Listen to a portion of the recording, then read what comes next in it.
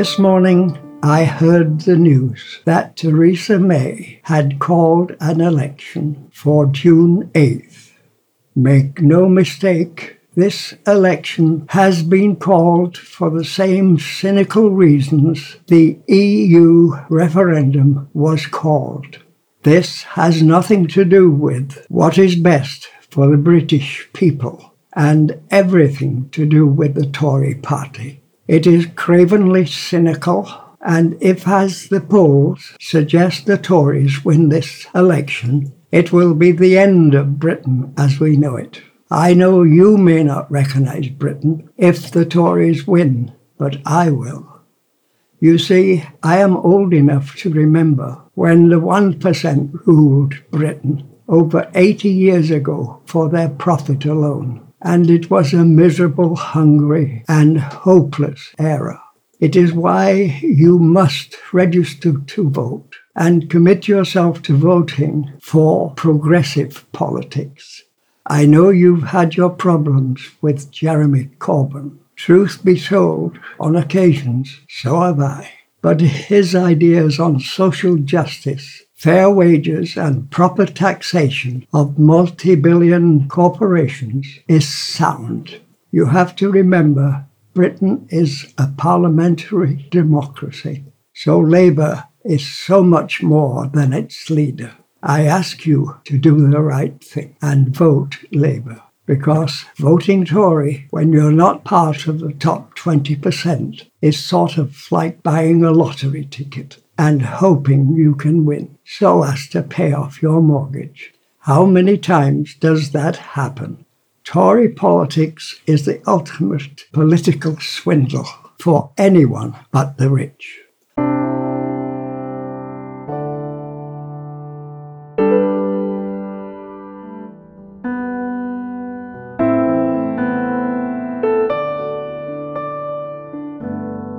What I'm about to tell you about my history is so relevant to this coming election because the Tories will make my past your future.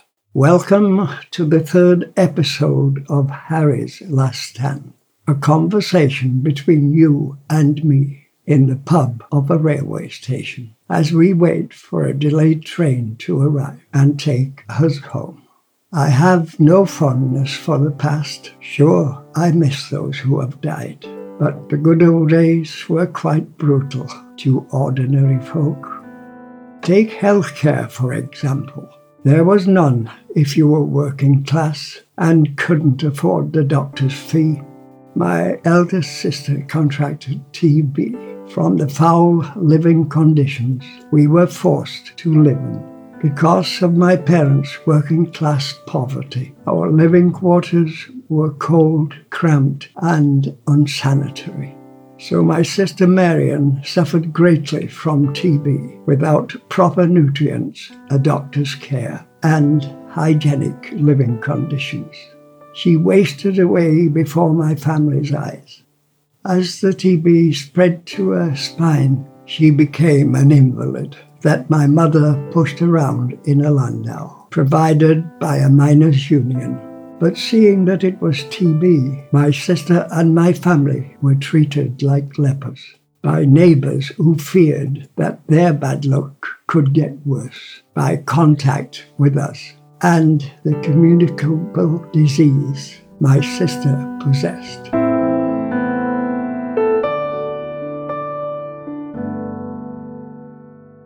TB eventually stole her voice, and because she fought the disease and her approaching death by violently thrashing in the landau that had become her bed, my mum and dad were forced to tie her into it with ropes so that she could not harm herself.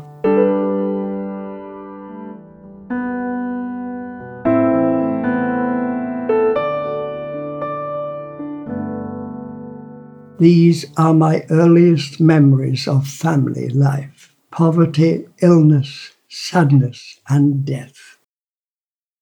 I remember her only as a shadow that was cast in the sputtering gaslight that illuminated our dark parlour. with a weak yellow radiance.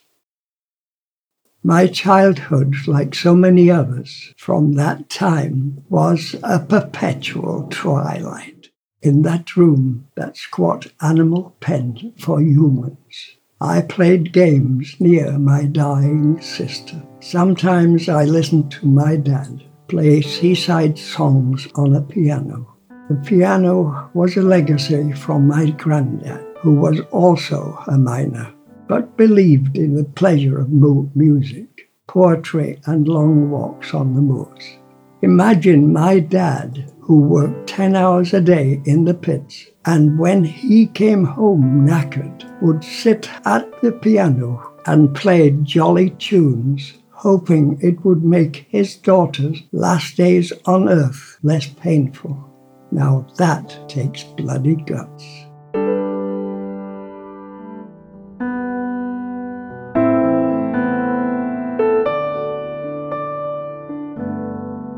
Death came hard to my sister Marion. It was just horrific, and in her final weeks, my mom could no longer take care of her at home. So my sister was bundled up into an open horse-drawn cart and taken to the workhouse, where there was an infirmary for indigent patients.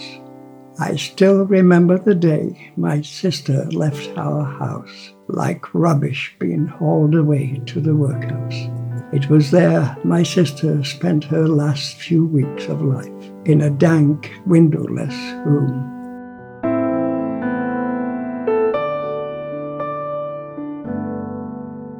She left this world at the age of 10, having never known real pleasure. It is sadly ironic that the year my sister died, Winnie the Pooh was published to the delight of middle-class children, while we working-class children lived in a Grimm's fairy tale of utter desperation. You see, the last months of Marion's life coincided with the 1926 general strike. It ensured that all of working-class Barnsley was starving. As my sister lay dying, my family lived off the charity of union soup kitchens. The British establishment allowed its workers to starve rather than ask the rich to make fair concessions to their workers. It's a lesson you must remember. Tories don't give a toss if you are a worker. It's why I write and speak so much. It is my hope that the terrible suffering that ordinary people of my generation endured won't be forgotten or be in vain. If you ignore these warnings, more bairns will die like Marion in your future. But what happened to her mortal remains after her death still upsets me and enrages me. You see, when Marion died in the workhouse, we were poor and could not afford the cost of a funeral. So she was dispatched to a pauper's pit, where she was dumped into a dug trench that consumed the dead of that day, who were too poor to pay the ferryman to get to the other side. And it is happening again today. The cost of funerals are becoming out of reach for ordinary folk. Paupers' funerals have increased during this age of austerity. Healthcare before the foundation of the NHS didn't exist for the majority. You only survived illness if you were lucky enough to have the wealth to pay for your recovery. We are heading back to those days, like a horse galloping through the darkness of night. It's why we should applaud Prince Harry for speaking out for mental illness treatment. But we should also remember that because of austerity, most young people will not get timely treatment for their mental health concerns. The NHS in England is in total collapse. Not because of doctors, not because of nurses, not because of support staff, but because the Tories want to see the back end of public health. They want to fool us into thinking that privatization of services, from cleaning to cancer treatments, isn't destroying access to the best healthcare all of us deserve, regardless of our income.